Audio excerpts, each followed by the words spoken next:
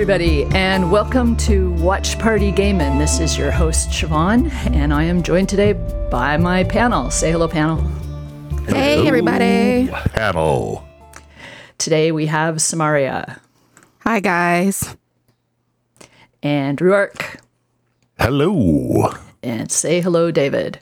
I believe in coincidences. Coincidences happen every day, but I don't trust coincidences. Probably a good call.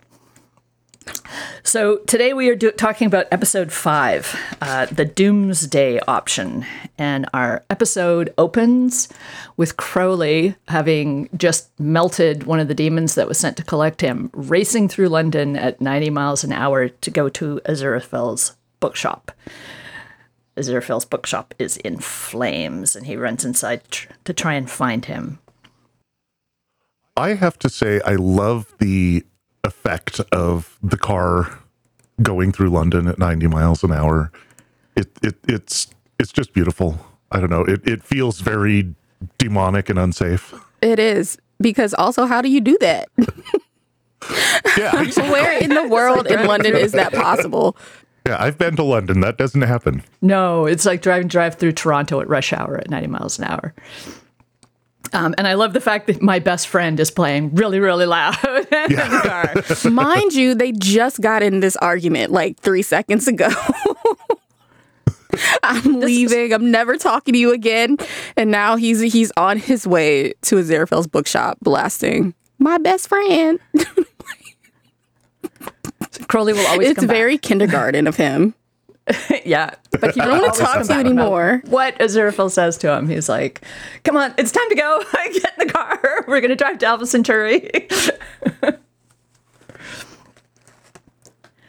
So there's a couple things I want to bring up about this scene. So the scene plays out pretty much exactly the way it's written in the book. But I find the emotional impact of it is just a tiny bit different because of one detail. In the book, this is the first time you find out what Crowley's eyes look like. They would not have been able to do that effectively in the show, I think, without leaving out the whole part where we see their history. Having him in human body on the wall rather than snake form. And, the early years before sunglasses were invented. But in the book, like, he's just this guy who always wears sunglasses, and then when he's hit by the blast of water from the fire hose, that knocks his glasses off and his eyes are revealed for the very first time. So that kind of leads me into the second thing I wanted to talk about, which was some of the changes that were made specifically because of the casting choice. They talk about Crowley in the book as somebody who is very kind of sleek and cool, and being cool is very important to him. It talks about his apartment being this, showroom that pristine that looks like nobody lives there. He has a laptop that's the most expensive and powerful and sleek you can buy, because the kind of person he's pretending to be would have that kind of a laptop. Like, being cool is really, really important. When they cast 50-year-old David Tennant in 2019, that means he looks kind of like a middle-aged rock star in women's skinny jeans. When the book came out, he very much was described as kind of like a yuppie. So I always pictured him as looking like Patrick Bateman from American Psycho, like some guy who's got some, undetermined high finance job where he gets paid a lot of money and does a lot of cocaine. And he very much comes across as the kind of person who thinks it's cool to wear sunglasses inside, like somebody that everybody automatically hates on sight. However, I don't think he would ever listen to Huey Lewis in the News. There, I absolutely agree with you. That's where the psychopath part comes in.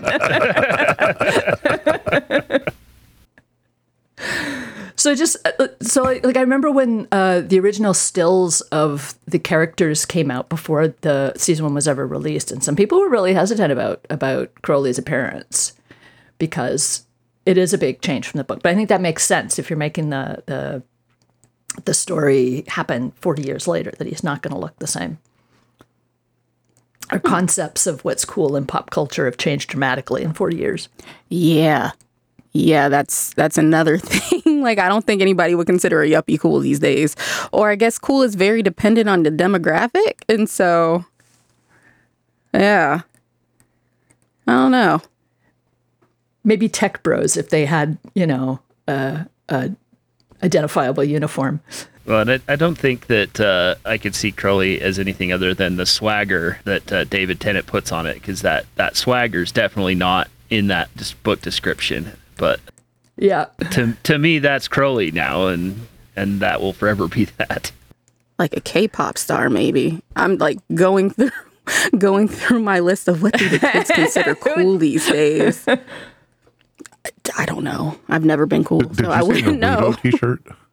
A Naruto T-shirt, yeah. I was gonna say I already know that's not cool. That was cool like 10 years ago. No, the kids love anime these days. Like, they wear like anime graphic T-shirts the way like 10 years ago people wore like dad band T-shirts. It's yeah. But the thing is, they wear anime T-shirts for shit that I've never heard of, and I've heard of Naruto. So you're right about that. Even I've heard of Naruto.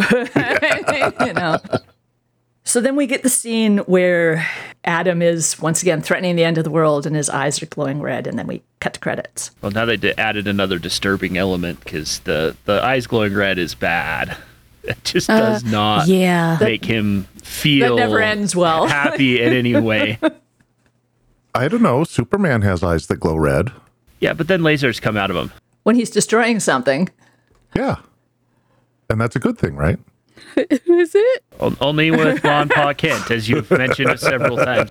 So after the credits, we cut back to Crowley. He is pulling away from the bookshop, and he's playing the Bentley. Oh, I shouldn't say Crowley is playing, because Crowley has no part in this decision-making process. The Bentley is playing Find Me Somebody to Love. Yeah. That's very true. The Bentley's a Greek chorus. Yes. I like it. Okay, headcanon accepted. So from there we go to Shadwell, who is returned to his apartment, having, he thinks, just exorcised Aziraphale off the face of the earth. And Madame Tracy has no idea what's going on, but she is very English, and so she offers him a cup of tea and brings him inside. I always think Shadwell's dialogue is hilarious. Poor Newt is subject to lubricious occult wiles. There could be women there. And he's right for once. He's actually correct for once. That's exactly what's happening. I love how he's afraid to put away his weapon, like it's going to stop working. Yeah, he leaves it out. Everywhere he goes. Thumb out all over the place. I can't put away the finger gun, or it may stop working. Or it might go off. Don't want that going off in your pants now, do you? Anything could happen. So Madame Tracy sticks him in her bedroom and just says, okay, just lie down for a while. So her bedroom's like pink and full of plushies. And in the book, it specifically says that her idea of sexuality was kind of like born out of the 50s and the time of Gidget movies, and, very, pornography was very innocent. Like, even Betty Page, you look at Betty Page now and you're like, it's very sweet almost compared to the shit you see on the internet. So what I'm getting from that is rocket bras. Yeah, pretty much. Okay. and lots of beach scenes and bikinis. Yeah. And I don't know, just a very much more innocent time. So in Madame Tracy's mind, having like piles of plushies around is coquettish. That's a word for it. Sam's like, I think I've had that unicorn stuffy at some point in my life. And you'll never look at it the same way again. No. And he finds like a flogger that's in pink. What is this place? And I was like, I'm asking the exact same question, trying to figure out the kind of clientele this would attract, and I don't think I like it. Well, according to the book, it's mostly older men, and mostly what they want is to have a cup of tea with Madame Tracy and, kind of unload on her, and the rest is... she's an escort, which is... Phrasing. God. Yeah.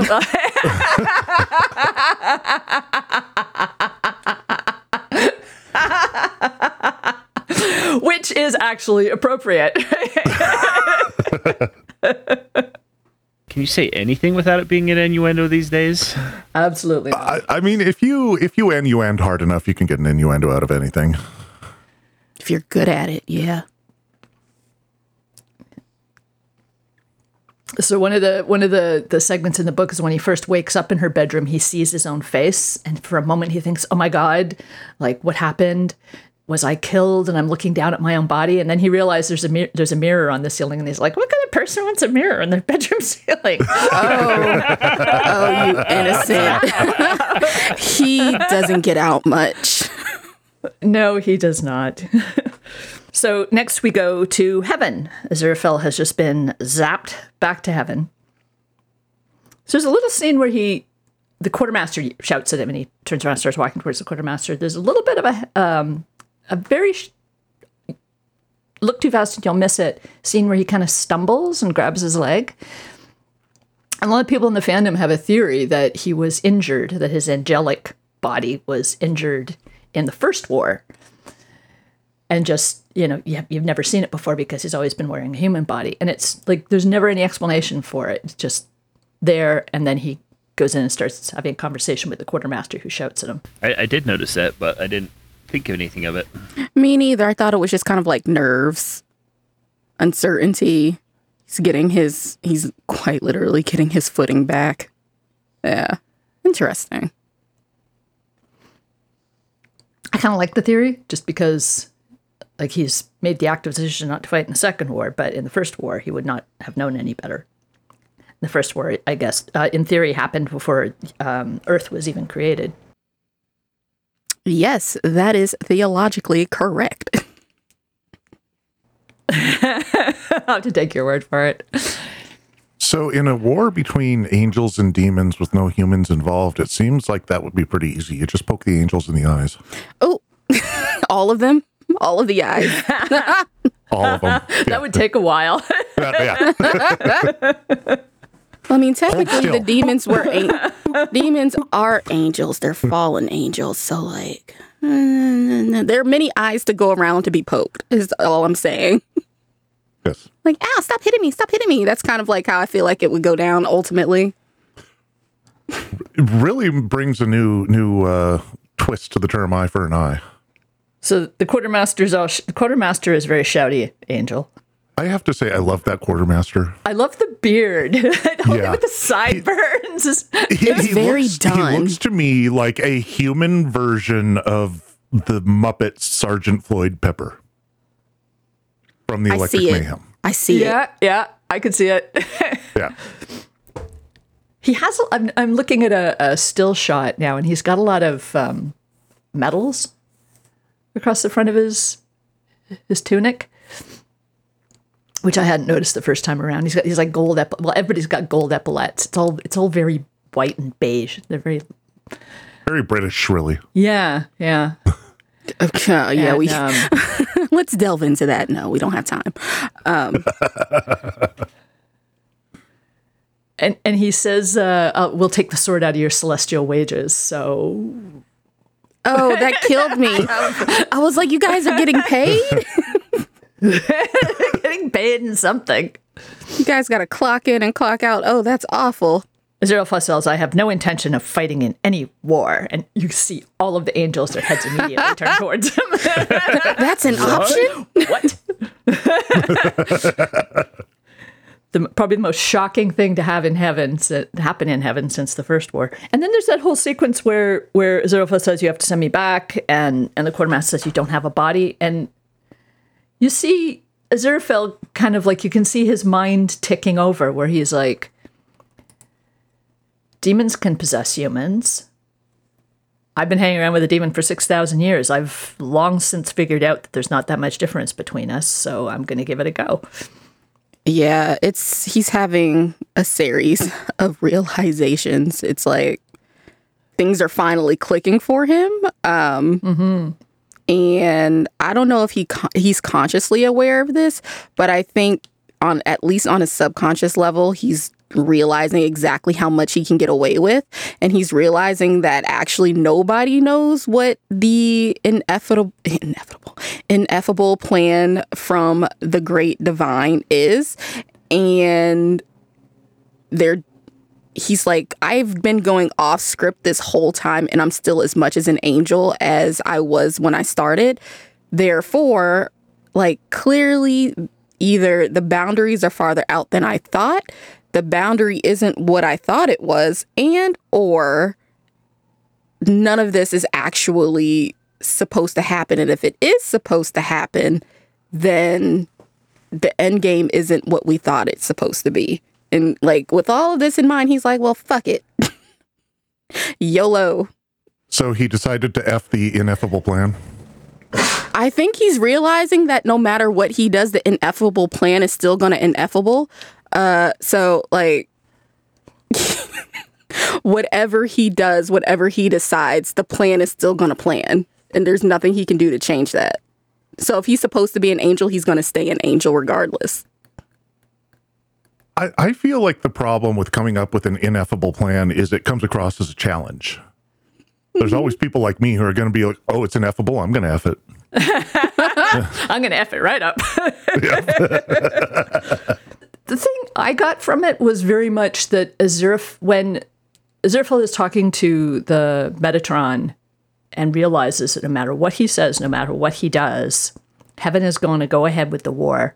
For me, that's when Aziraphale said, okay, well, in that case, I'm breaking off from heaven. I am going to do the right thing, what I believe to be the right thing, no matter what the consequences.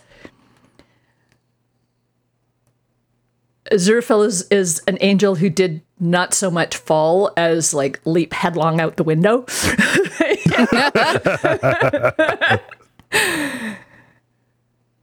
So this reminds me of a discussion I stumbled across recently where people were talking about Huckleberry Finn. There's been a lot of controversy over Huckleberry Finn because it, uses the N-word, which was, common in writing at the time. But very much the point of it was Huckleberry Finn deciding that if helping a slave escape meant he was going to go to hell, then it was worth it to go to hell to do the right thing and protect his friend, this man who had been a father figure to him. And I sort of see the same parallel here with Aziraphale. He's kind of like, it doesn't really matter what the personal consequences are. Doing the right thing is more important.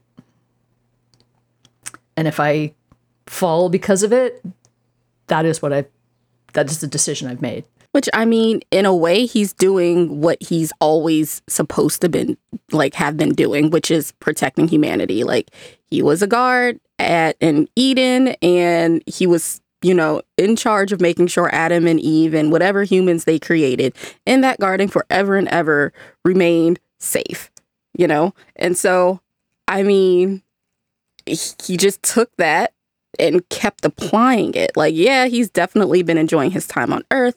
He's, he has this 6,000-year-old friendship with a demon, but, he's still making a point of, keeping humans safe and healthy and sane and trying his best by them. So like destroying the Earth, whatever the reason for that is, that's wrong. Even if it's like, oh, that's what you're supposed to be doing, because that's a direct contradiction to what his first task was in the first place. Well, and ultimately it's kind of his destiny to do all this stuff, right? Like, even he gets put in the Garden of Eden, I'm sure God knew and understand that he was going to give the sword to Adam. And that's why when she's kind of asking him about it, she doesn't really scold him for it. She just kind of drops the ball, or just asks him about it and then stops. And then, when all of this goes down, she knows what's going on. So ultimately, in canon, she picked him from the beginning to be the one that stays down there for 6,000 years and comes up with this decision and has friends with the demon, and that's all part of that ineffable plan. So she makes him a protector and then sets forth the challenge. Would you protect them even from me? Yeah. And I thought about that. I was like, God hasn't said a word. Like, everybody else is speaking for her. Everybody else is like, well, this is the script. No one ever stops to think, oh, maybe we should check in. And she doesn't say anything. She's just like, yeah, what's up, guys? She's literally narrating. And I think to the end where... Except Aziraphale. Except Aziraphale. Because Aziraphale tries to check in. He just can't get to him. David, what you were saying about, like, her asking Aziraphale where her sword went, and she already knows where the sword went. I think, like, Aziraphale kind of missed a step where, like, like, she knows that he already gave away the sword. He doesn't realize that by her knowing that he gave away the sword, or knowing, like, it doesn't click to him to be like, oh, if she already knows I gave away the sword and nothing happened and I'm still an angel, then maybe ... you know? Like, maybe, like, if, like, questioning is okay. It's not the questioning that's the bad part. It's the nature of, you know, the actual question you're asking. And so, like, it's not that Satan and the rest of the demons were bad for questioning. It was them being like, oh, I'm better than God, or I'm better than humans. Or, yeah. I mean, I could give you guys a Sunday school lesson, but I feel like it. Well, I feel this whole situation brings up an interesting paradoxical part of religion that I've contemplated on a lot in the past, which is, like you were saying earlier, going to hell in order to do the right thing, as it were. You know, the right thing is not the right thing, but it's still the right thing. So sacrificing yourself to hell in order to do the right thing is like the ultimate form of martyrdom, which to me translates into a direct one-way ticket to heaven. Well, yeah, that's what Jesus did. That's quite literally what Jesus did. Like, yeah.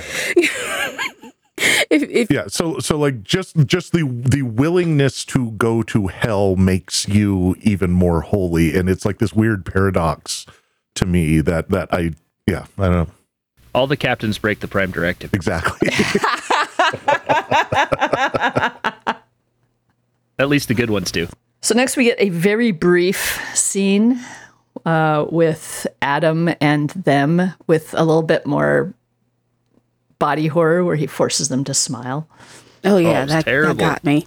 It's so Yeah. great. Massive cringe. It actually reminded me a lot of the effects from the original '89 Batman, Jack Nicholson Joker. Oh yeah, where his face is kind of like frozen. Yeah. And then we go to a conversation between Newt and Anathema, where she tries to explain, you know, the prophecies and her role in her family. So there's a scene, there's a little piece where Anathema shows him the prophecy that says that Newt and Anathema had sex. And in the book it says that the part that Agnes predicted it was less disturbing than the fact that descendants throughout the years had written little notes of encouragement. It's a family affair, so to speak. So there's a scene where Anathema's like he's questioning why she has to do everything that Agnes says, and Anathema says, you know, I've spent my whole life trying to figure out what Agnes wanted me to do. She's never failed me. Sometimes I feel like I fail her.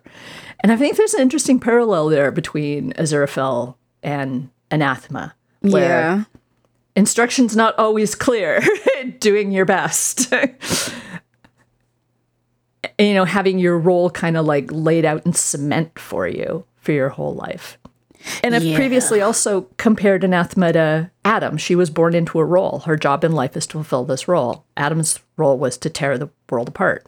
Anathema's role was to save the world from Armageddon. Aziraphale's role was to do what heaven tells you. Crowley's role was to do what hell tells you. So like there's this whole, like, almost all the characters are constrained by what they were put on Earth to do. And in different ways, all of them are all kind of going, well, I'm also going to do what I want to do, or I'm going to do what I want to do instead of what, Or in Anathema's case, very reluctantly doing exactly what she was intended to do. Yeah, she does it very perfunctory. Like, she's clearly capable. She knows what she's doing. She did the reading. She studied. She goes where she's supposed to go. And she does have flashes of, like, being truly passionate about something, like the conspiracy theory magazines. But for the most part, she's very much going through the motions. Like, enjoyment is beside the point.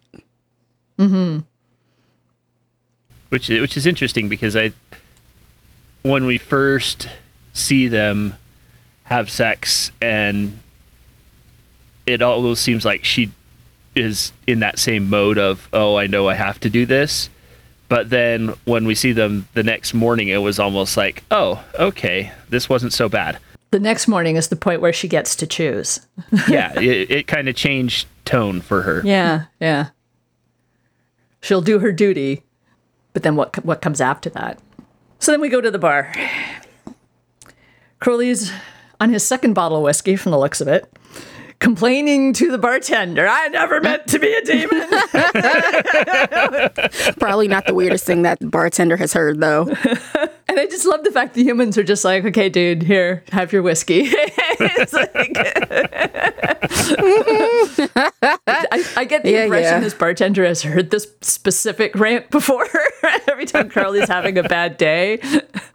No one in that place is like, phased it's that at guy all. who says he's a demon again. He's just going to sit in the corner and yell. He tips well. We'll just like, where do you think he works at? Now that would be something like a finance bro would say. I literally work in hell. His job I work hates for himself. Investment firm. I didn't mean to be a demon.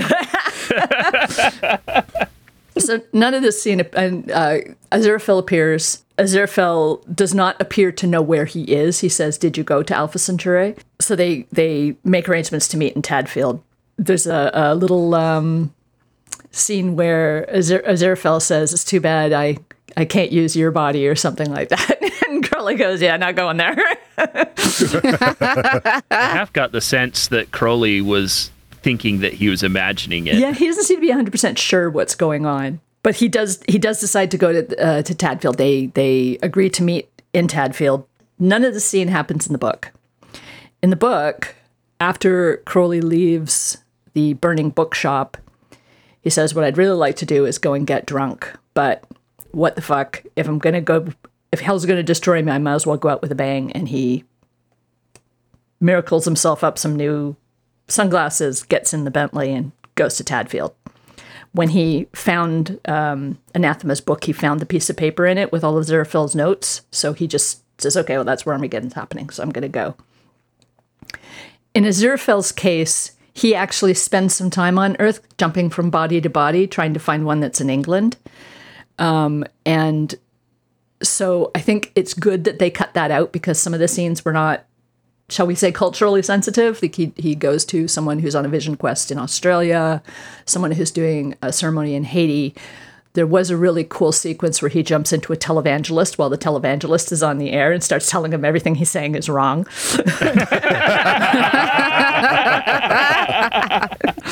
It's like, we will be victorious. And he's like, well, actually, there's only about a 50-50 chance. So then we get to Madame Tracy setting up for her seance. Very brief scene. And then the horsemen get together. The 4 horsemen of the apocalypse. So first, you see the four bikers of the apocalypse getting together in a diner. There's a little tiny Easter egg in there where you see Death is playing the video game, and the machine next to him, all of the top scores 2 to 10 are Death, but score number 1 is T. Pratchett. Oh.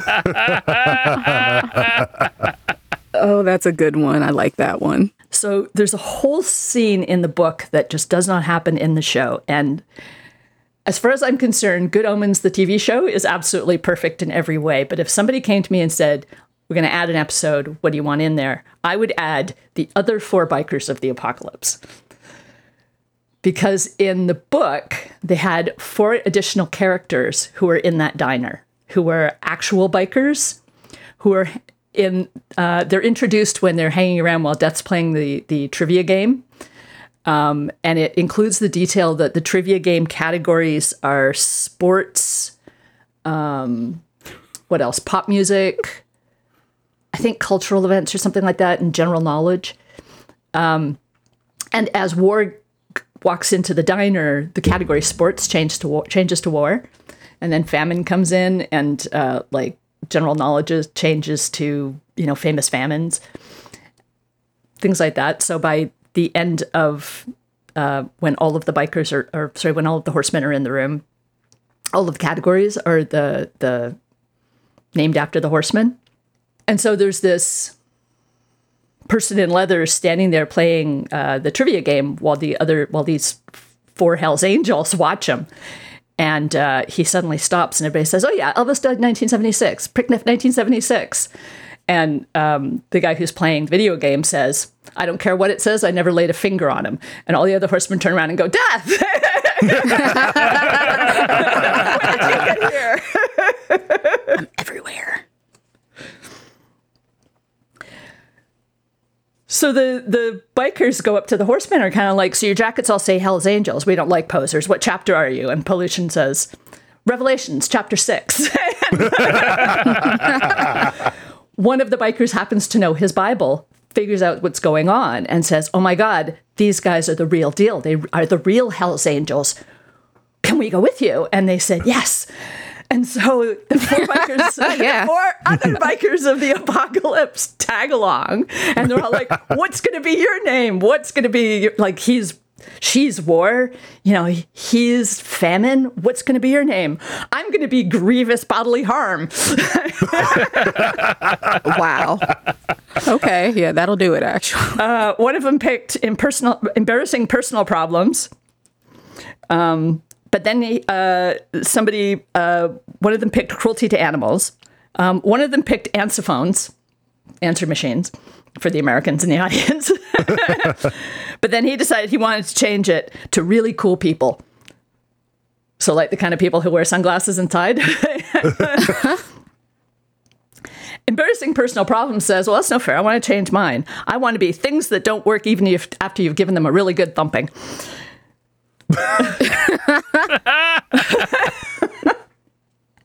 And then he wanted to change it to no alcohol lager, and everybody said, you've changed it already, stop now. And he says, okay, well, fine, I'll just be things not working even after you've given them really full thumping, but secretly I'll be no alcohol lager. And then he changed it to all foreigners, especially the French. And then he changed it to treading in dog shit. And at the very end, what happens is, I mentioned in the previous episode that in the book, they were having rains of fish. And so when they're on their way to Tadfield on the highway, they get to an accident where a tractor trailer has overturned because it slid on some fish. Like you do. Like you do. The 4 horsemen just go over it. The other 4 bikers of the apocalypse follow them and hit the truck, and 3 of the 4 of them are killed instantly. Treading in dog shit, just before he passes out from the pain, decides that what he hates even more than treading in dog shit is being covered in fish, so he changes his name to People and Fish. And that's why they and that is why they do not appear in Revelations, because they don't make it all the way to Tadfield. Fair enough. Had to edit. Yeah, so this was absolutely hilarious. And a lot of people asked Neil Gaiman whether or not it was going to, if any of it was filmed, if it was ever in the script. And he was kind of like, we had to sacrifice some stuff. And unfortunately, the 4 other bikers of the apocalypse could not be in the story, which is too bad, because they were hilarious. Then you'd have to show Death turning back around after they hit the truck, and that would just be irritating. Well, I imagine, so it looks like they decided that dumping, thousands of pounds of live fish on a motorway was maybe not in the budget. So they kind of, maybe also outside their CGI budget, who knows? So they skipped that whole sequence. But I wanted to share it with you guys because I thought it was like the funniest parts of the book. So then we get to David's favorite part, the seance. Brenda would make a really good member of the St. Beryl's Order of Chattering Nuns. Yeah. Oh my God. Yes. Her husband would agree. This is a man who literally had to die to get a word in edgewise. And barely even that, mind you. Like, she's disturbing his peace over the stupidest shit. Let me tell you how my week went in detail. And not only disturbing the peace, but like angrily wanting to have it happen too. Like, get on with it. I need to have this happen. I need to contact him. She was like almost mean to Madame Tracy about making it happen. I was here first. I have seniority, and then proceeds to tell the most racist story ever. Like, stop bothering this man. He's been having peace and quiet this whole time, finally. I'm not sure about all the elephant noises and stuff that Tracy was making when Aziraphale made contact. She was trying to get onto the right frequency. It was, I guess, the psychic version of like radio static. Yeah, I'll buy that. Tuning through the dials. Mm-hmm. And the first thing he says is "Sprechen Sie Deutsch?" So I guess in his travels of trying to find a body in England, he hit Germany at some point. And she says when Aziraphale starts making contact and somebody says, "Are you all right?" or something, or says something to Tracy, and she goes, "No, this is something real." Like, this isn't. She's like, "No, guys, I've been scamming you this whole time." Though the fact that the husband, I forget his name, I want to say Bob or Rob or something like that, like, was trying to come through, meaning she does have at least a little bit of psychic ability. She just has no idea what to do with it, how to access it. Like Siobhan was mentioning in the book, all of the other ones that Aziraphale was visiting were ones that were trying to, in some way, communicate with the beyond while he reaches them. So, in some way, shape, or form, Madame Tracy was trying to communicate with the beyond. Yeah. Otherwise, she's just not good at it. Reached her. She opened the telephone line and... I would like to think that she actually can communicate with the beyond. She just chooses not to actually give that communication. Like, the lady comes in and wants to talk to her husband, and her husband's standing there like, no, I'm out of here. You just tell her whatever she wants to hear. I don't care. I'm gone. And she's sitting there like, oh yeah, he's loving it. He wants to hear all about your day. Yeah. So he says, "I got you, boo," to all the spirits. Yeah, exactly. Oh, that's even better. I love that. Be honest, if you were actually at a real seance, there's the kind of people who go to seance want certain results. Mm-hmm. Like, oh yeah, they want to hear about the tall, dark, handsome stranger in their future. They don't necessarily want to hear that they're about to lose their job. So, they won't pay you if you give them bad news because they don't come back. It's like the hypnotism act. It only works if you're wanting to have it work. Yeah. We should probably quiz DW about that because he's the only person I know in this room who's been hypnotized. Oh, I've been hypnotized. Oh, have you? Oh, yeah. So how does that work then? You have to actually want it to happen? I don't know. I was somewhat young at the time, and I was hypnotized in a very strange fashion. It was shock hypnosis. Ow. He like grabbed my arm and jerked it and like yelled sleep, and I just like, and like my brain went kind of like static white, and like I could still hear and still process, but if I tried to think on my own, it was just like this white static. It was kind of weird. Do you think you'd been able to pull yourself out of it if you'd wanted to? Yeah. I think I was, like I said, I still had some level of consciousness, so I could have, had I wanted to, I could have pulled myself out of it, but I was like, let's see where this goes. Let's see what this is all about. Yeah. Tracy throws everybody out. He's like, right, out to go. she puts on a cup of tea because, again, English. So We're going to have a cup of tea and figure out what's going on here. And as she does, she looks in the mirror and she sees Aziraphale looking back at her.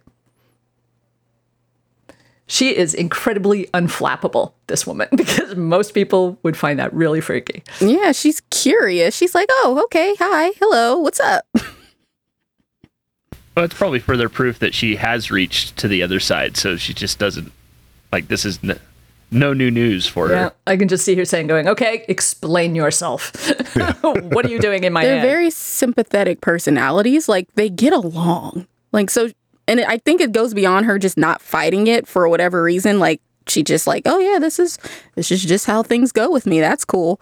Like, she likes Aziraphale. Aziraphale likes her. And, you know, that they just keep it pushing. So next we get the sequence where Crowley is stuck in traffic, and it explains the story of the M25 being the sigil of Mu in the satanic cult of Bodegra, whatever.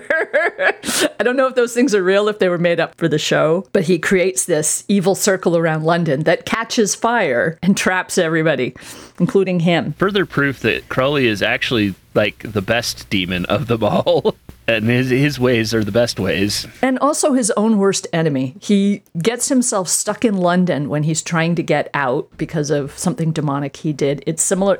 It's similar to like the scene where he takes out all the phone networks and then he's trying to call Aziraphale. and he has to find the last payphone booth left in London. Maybe he's actually good at his job because deep down he's good and he wants to do good at what he's doing. Maybe. I'm I'm just sitting here trying to follow the logic chain. He's good at what he's doing. He's good at being a demon, so he fucks up the actions of the best demon He's on a earth. great which is him. demon. This is like nobody else can keep up with him. Like, for many reasons, like as God says, And like it's because he's not demoning. He's actually good. you know. So he's actually good at his job. He spent time on Earth. That's very undemon-like, but it makes him effective in a way nobody else is. You know, God's like, he has an imagination. That's all him. Nobody else, no other demon has an imagination. You know, like he's explaining caught it from humans. He's explaining the M25, and here comes Haster. What's a computer? Like, please stay on topic. Like, you are missing the point of this because you are like focused on a detail that ultimately is irrelevant. Like, instead being like, oh wow, Crowley, that's so creative. Wow, that's so subtle. Good job. They're like, boo. Literally, the subtitle was faint booing. I love the sequence showing him moving the markers personally, like going He's out hands into the on. woods Yep. and Going out pulling and them out, exemplary dropping them employee. back down. in the orange vest with the reflective panels. Like, honestly, he reminds me of the boys that, you know, I was in a program with, my college undergrad program, where like they would do stupid shit just to see what would happen. Just utter chaos. Like, there's no real like ill will in it, nothing malicious. They're just like, I wonder what would happen if, and then they just do the thing to see what would happen if. And you're like, why the hell would you do that? And the only explanation is boys will be boys. It's unrestrained science is what it is. That you got to fuck around in order to find out. And record properly, because that's what makes it science. You have to record properly. Oh, right. Oh, yeah. right, It's science if you write it down. So next we get the scene where Shadwell meets Aziraphale. He goes running into the kitchen. Get your hands off the defenseless whore. So, you know, as much as he calls her Jezebel and all the rest, he's like running out there to defend her. No, that's my Jezebel. And there's absolutely wonderful scene where Madame Tracer turns around and says in Aziraphale's voice, not a Southern pansy, Sergeant, I'm the Southern Pansy. The original. So apparently a lot of Americans did not know that pansy is a pejorative for a gay man. Oh, An effeminate gay man. I knew. I knew. Yeah. But a lot of people were very surprised to find this out, and Gaiman was kind of like, yeah, I thought everybody knew. No, gay men. Some people are neurotypical and don't read. Next, we get to the scene where Hastur escapes the answering machine. So you're in this call center where people are cold calling people to tell them that they were in an accident and you may be entitled to compensation. So in the book, they're selling double glazing. And I assumed that, an equivalent here would be like, we're offering a special on duct cleaning, where they just call as many numbers as they can find. And Hastur comes out of her headset. Oh, I nearly puked. So nasty. That is gross. So maggots apparently are a hell thing. There's a sequence in the book, in the scene where Crowley scares the guy at the paintball range, and he faints. And Crowley's laughing because, it was fun to make the guy pass out by temporarily turning into his demonic form. And Aziraphale says, well, I thought the maggots were a bit much. So maggots apparently are a hell thing. Yeah, I'm sure. Maggots. There are very few things that I wouldn't try to clean, but maggots are up there. Like once they're there, I just torch it. Fuck it. I can't do it. Set the house on fire. That's a wrap. Well, you would think Beelzebub would be the one using the maggots, because that's what turns into flies. Yeah. Then he ate them. Oh, I nearly cried. Yeah, it was pretty disgusting. I mean, they're just like grubs. You fry them up in some butter, they'll be fine. Oh, no. It's just pure protein. No. Yeah. So I know that eating insects is a thing. I was able to eat, I think it was like a grasshopper or something, because it was fried. Mm-hmm. So like if they're crunchy, I can do it. But if they're squishy, not happening. No. Yeah. Anything you fry is going to be edible. I mean, you can deep fry a napkin. If you deep fry it in breading, I can. It's shrimp, right? Well, you got a point there. Work around that. Yeah. So in the book, it said, after Hastur ate the call center, there was a low-level decrease in the amount of evil in the world because all those people did not get their baths interrupted and were able to finish their days. Oh, no. Counterproductive action. Well, Hastur acknowledges it in the TV show. It's like, you people are doing the good deeds, but I'm going to be selfish here. So next we get Aziraphale and Shadwell plotting to take down the Antichrist. How many nipples does he have? Oh, so many. Pots of them. Nipples as far as the eye can see. Nipples from here to history. There's a very cute line in the book where Shadwell says, is the Antichrist going to be harder to get rid of than a demon? And Aziraphale said, no, about the same. And Aziraphale had never himself personally had to work very hard to get rid of a demon. He just, hinted that it was getting late and he had some work to be getting on with, and Crowley always took the hint and went home. Oh. No, it's fine, actually. So then we get to the scene where Hastur jumps into Crowley's car and threatens him. That scene does not appear in the book.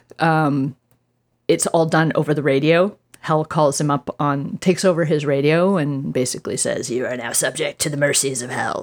The thing that gets me about this scene is Hastur breaking his sunglasses.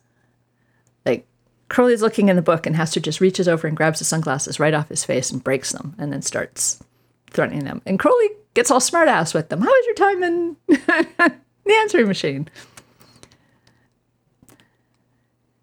And at that point, he kind of decides, you know what? Hell's going to destroy me. What's the worst could happen? And he just starts driving towards the fire. Hastur gets discorporated by the fire, but Crowley doesn't.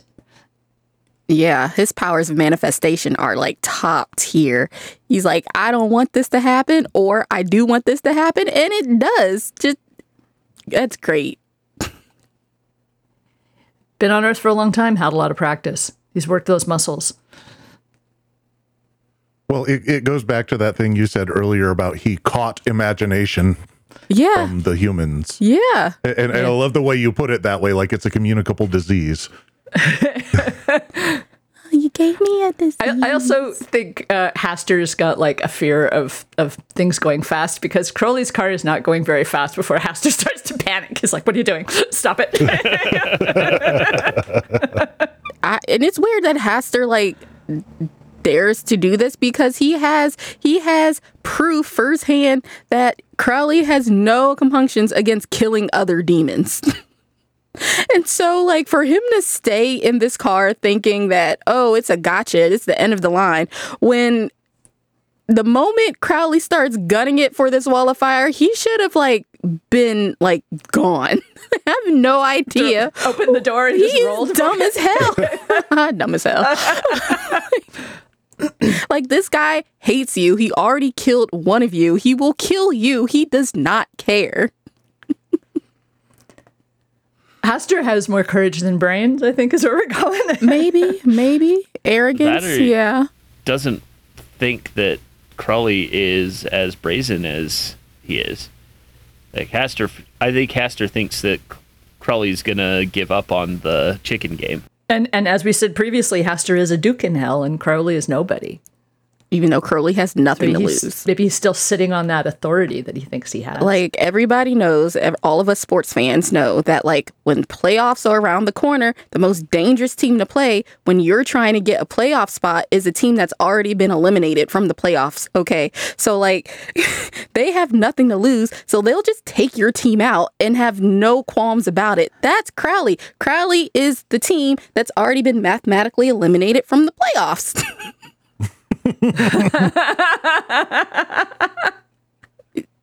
I love it.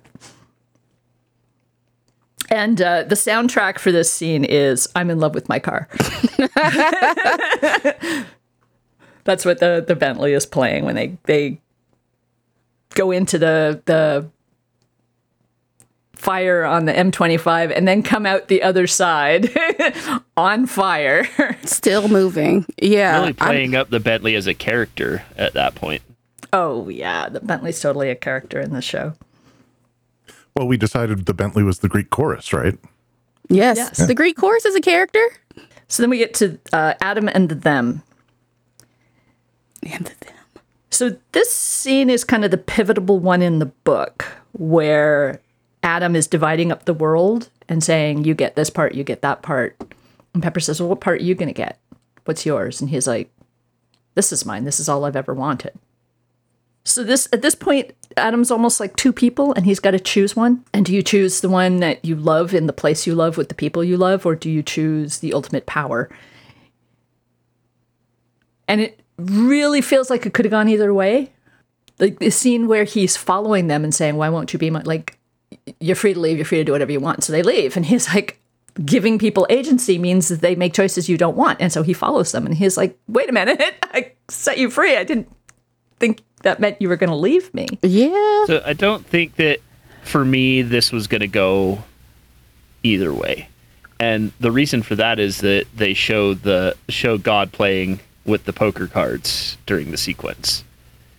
And that her shuffling changes him from the beast back to Adam with like this little sleight of hand thing. And it was like, okay, so this was really part of that ineffable plan.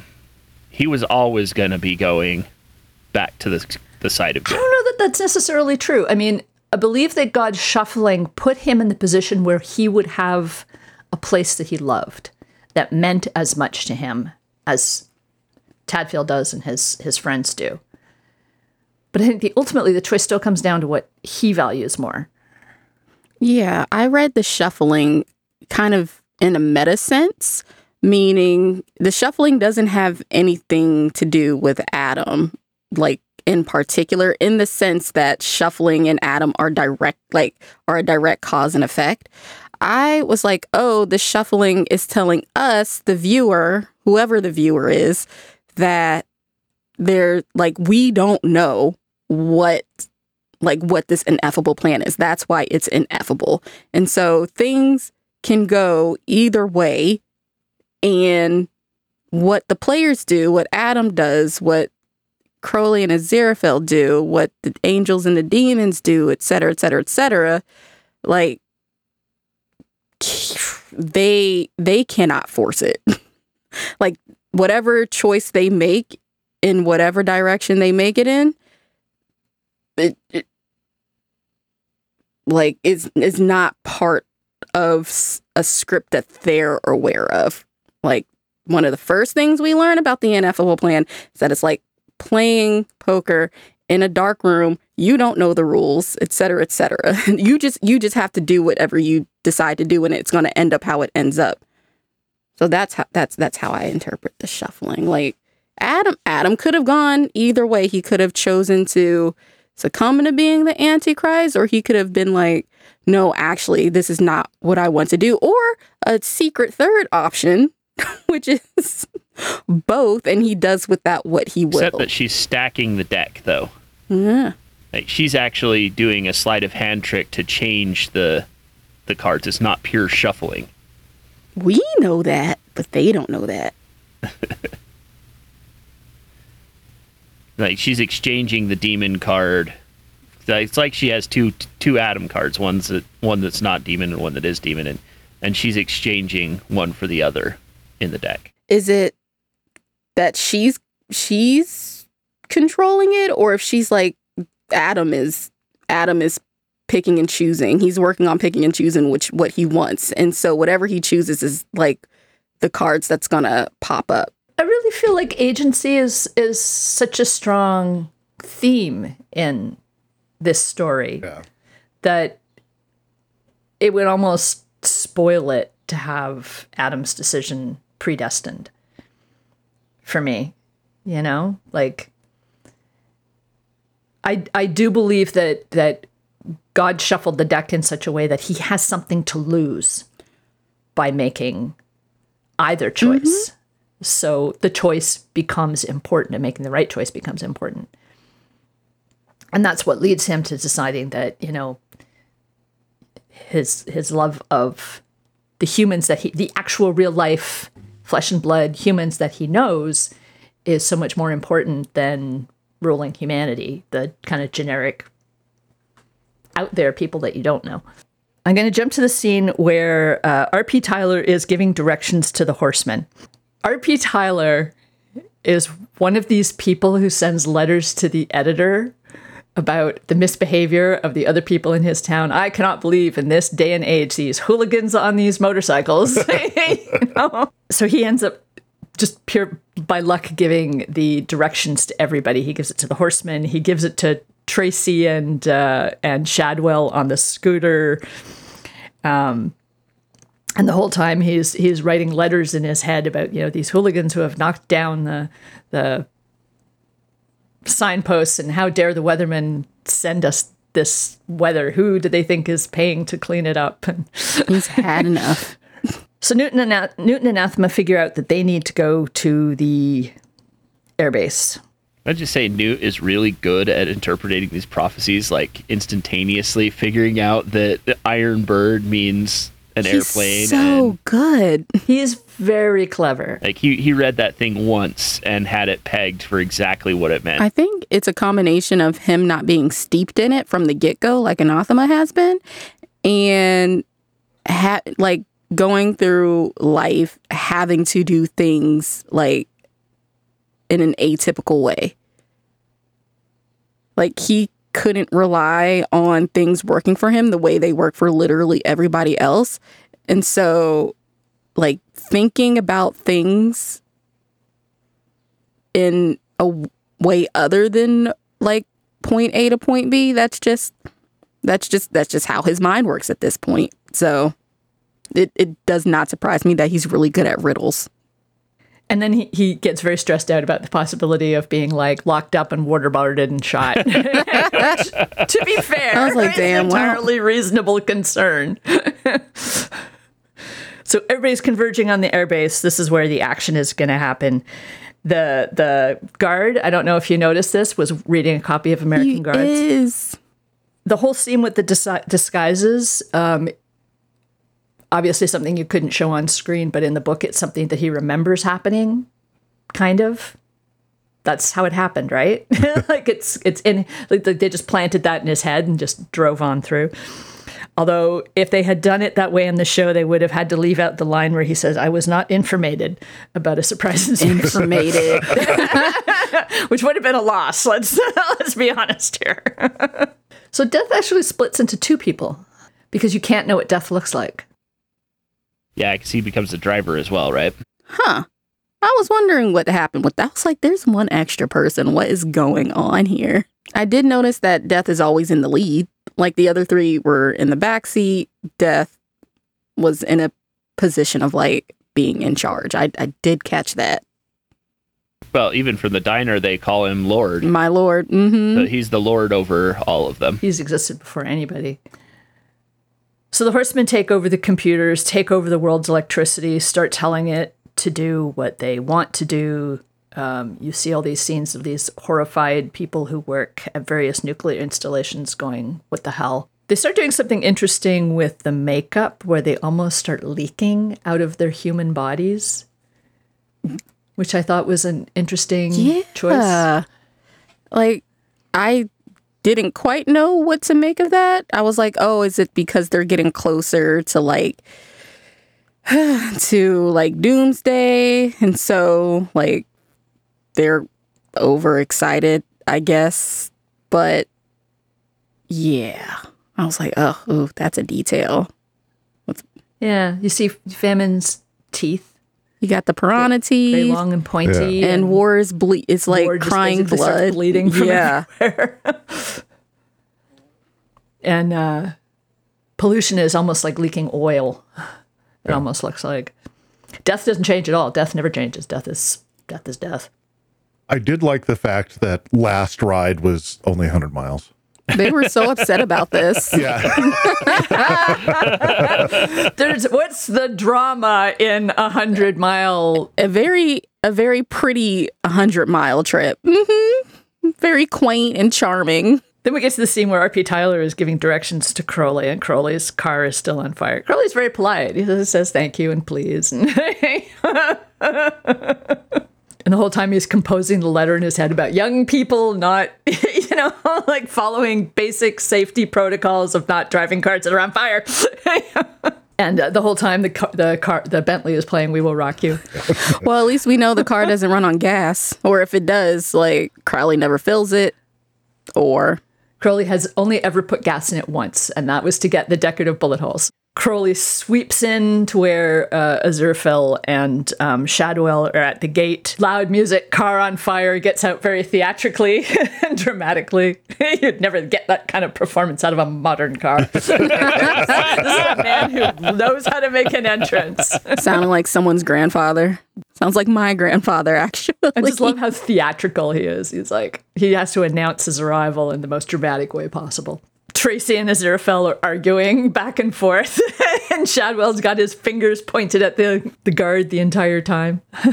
Is he just going to exercise the guard somehow? Like, I guess. all of a sudden, your finger gun turned into a literal gun somehow? I mean, it might. Got a lot of celestial power in one spot. I love the fact that when, Aziraphale asks Crowley for his help, and Crowley goes, "Leave it to me." He walks up and goes, "Army human." This is how he addresses the guy. It's like, I don't know who you are, but I know you work for the army, so you're army human. What a day to be put on, like, guard duty. No doubt. This poor airman has to deal with all of this crap going on. It's this weird old man pointing his finger at me. This woman having conversations with herself, and then this burning Bentley. So then Adam arrives, and they just open the gate and go in. Because, it's the Antichrist. So the scene where Adam puts the soldiers to sleep, it looks like the kids are still a little freaked out by exactly how powerful Adam is. They look at the soldiers fall down, then they look at him like, Oh, yeah. what have we gotten ourselves into today? Like, it's one thing for Adam to, like, lead them and boss them around. It's another thing for, like, Adam to face a line of machine guns and grown-ups and be like, go to sleep. First of all, why are these adults pointing machine guns at children? Like, this sticks out to me every time I've watched this episode. Like, they're like, you're on a military base. You're not supposed to be there. And I'm like, yes, but they're also clearly 11 years old. Please put your guns down.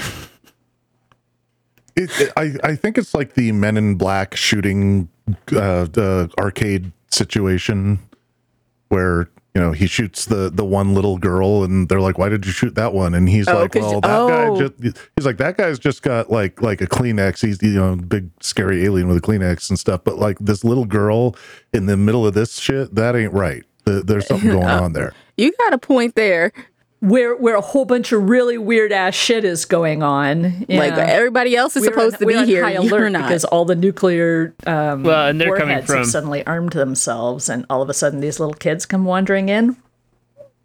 Yeah, and it's an unfortunate world reality where they come from a training where they go to the Middle East and children are used as improvised bombs. Like, it's not, they have to see everything as a threat, unfortunately. well, there you go, bringing real world shit into it and bringing us all down. No, I'm sad.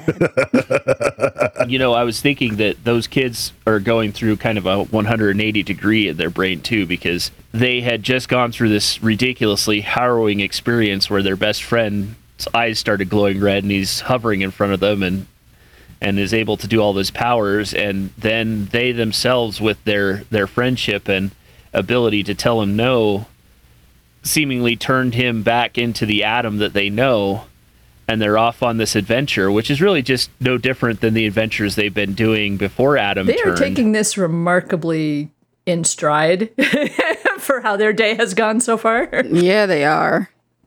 They could stand to be more freaked out. And Dust says now everything ends and organ music plays. Ominous organ music plays, and we end on another cliffhanger. So I guess we can call that an episode. Rourke, do you want to take care of our outro? Certainly. We want to say thank you, as always, to Michael and Jen out of the Secret Watch Party Island headquarters. Thank you, Michael and Jen. Thank you, Michael and Jen. Thanks, Michael and Jen. And of course, we want to say thank you to all of the other wonderful Watch Party podcasts. We've got a Watch Party of Ice and Fire. We've got Watch Party Lord of the Rings, and we've got Watch Party Wheel of Time. Go check all of those out. They're available at all of your major podcasting outlets, all of the finest podcast purveyors. You can find us on social media, Game and Watch Party. That's at Game and Watch Party on Twitter, on Instagram, email gameandwatchparty@gmail.com. And reach out to us and give us a follow. Back to Siobhan for our final question. So your final question is, you are a horseman / biker of the apocalypse. What's your department? Gluttony. Of course, Famine and I might have a little bit of a tiff. You have to ride at opposite ends of the herd because If you ride too close together, you cancel each other out. Yeah. I would be the horseman of underwear never fitting right. Oh. That's not cool. No, it's not. I would be the horse person of tacos. I know tacos aren't like really an evil thing, but I just want taco powers. It's cool. So maybe the horseman of lack of tacos. Oh, hell no. The worst tacos. The horseman of the day after eating tacos. The horseman, the horseman of those tacos in the Midwest. That's pretty much a hamburger in a hard shell, you know. We have this place down here called Taco, and I've had it once. And this separates the natives from people who ended up here for whatever reason, because it's the most disgusting thing you've ever seen. Like, just picture how bad a taco can go. But the natives here in Alabama, like, there's always a line, and I don't understand why. Because it tastes like it came out of the freezer aisle. It's bad. That would be a horseman apocalypse taco for sure. I have so many answers, but I'm going to go with PowerPoint presentations. Oh. Wow. Oh, that's low. It's a very specific answer. There's a reason for that. Because I have to do my work. Actually, I want to change my answer. I don't want to be the horseman of tacos. I'm going to be the horse person of always misplacing your tea as soon as you make it and not finding it again until it's cold. Oh, that's evil. That is really mean. And your powers are strong in this universe. Yes, they are.